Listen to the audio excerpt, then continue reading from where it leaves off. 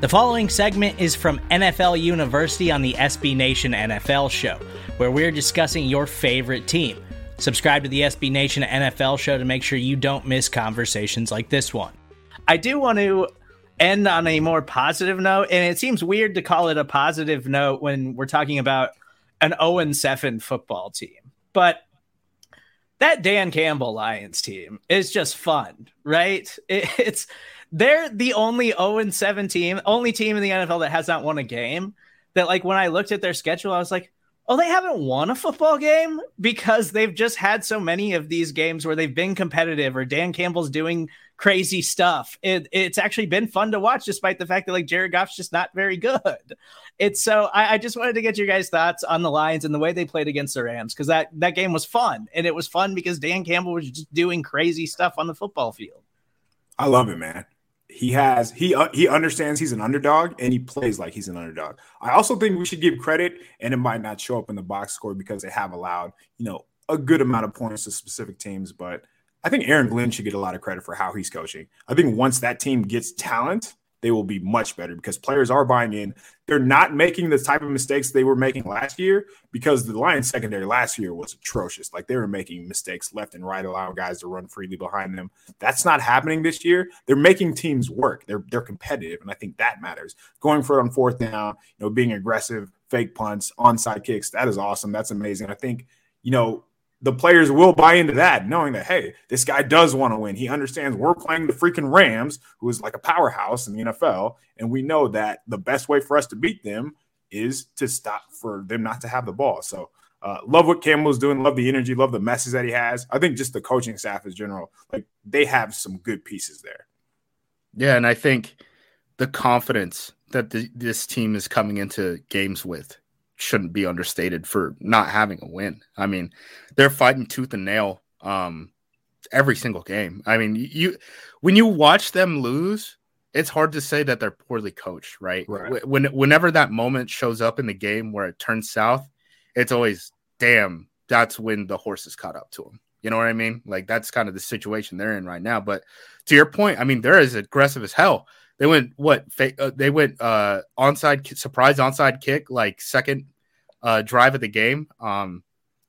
I think Campbell's building something right now, to your point, where they have that underdog mentality. And once you get those guys in there, they're not making excuses. They're not doing any of that stuff. They're building something that once it turns and talent is there, they can still keep that kind of competitiveness moving forward. And it seems like it's not wearing down these guys, right? This isn't Joe Judge. Like, there's such a big difference between the way Joe Judge coaches and the way that he coaches and at least communicates publicly facing forward, that I think it benefits him. I mean, I just think that this team's going to be good at some point. They called out the quarterback last week, and you saw how the team responded. They played tooth and nail with the Los Angeles Rams, who discarded him, and they're playing their former quarterback. So, yeah, you mentioned confidence. They shouldn't have any confidence. There's no reason for them to be confident entering any game, and you would have no idea. And I think that speaks volumes to just Campbell and the team in general. They also don't roll over during the games, during the parts of the games that they should. They could easily tap out at plenty of junctures throughout the game, and it doesn't happen, man. So salute to Dan Campbell for that.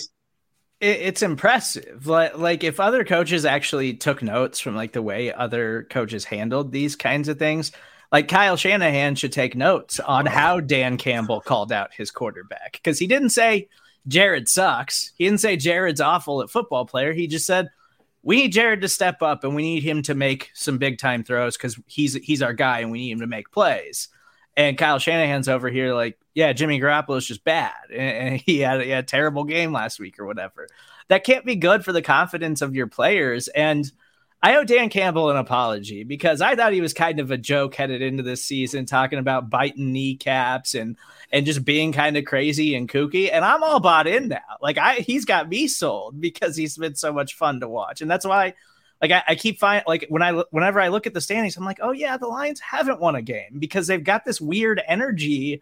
Like, they're just competitive every week when they've got a bad roster and they have no business being competitive. We're at the point in the season where we're going to start seeing teams, I don't know if you want to call it quit, make business decisions, however you want to frame it. But we're not seeing this Lions team lose any heart down the stretch in ways that we've already seen teams do it. You could watch Jacksonville against Tennessee. They said we're done stopping, tackling Derrick Henry between the guards, right? We're no longer doing the flesh exchange for stopping yardage at this point in the game. I think Chicago against Tampa was another example of that. Bears. Yeah. Yes. They're just like, dude, we are done stopping Leonard Fournette running power. Like, this game is lost, right? To a certain extent, motivation does matter, because when there's not playoffs on the line, when there isn't, hey, my next contract is on the line, some people are going to say, like, hey, man, lining up and stopping this running back is extremely painful. It may hurt me, and is basically an exercise of like CTE wind sprints, right? This isn't fun. What Campbell is able to do, Campbell has a roster full of young guys, right? I'm sure some of these guys are going to look at Campbell in like 2 years and be like, that is my dude, right? Like the same way that people talk about Tomlin. I think that's kind of like what we're in store for with Campbell. He's just got to find an offense, basically, that can move the ball down the field. You can listen to the rest of this conversation by subscribing to the SB Nation NFL show wherever you get your podcasts.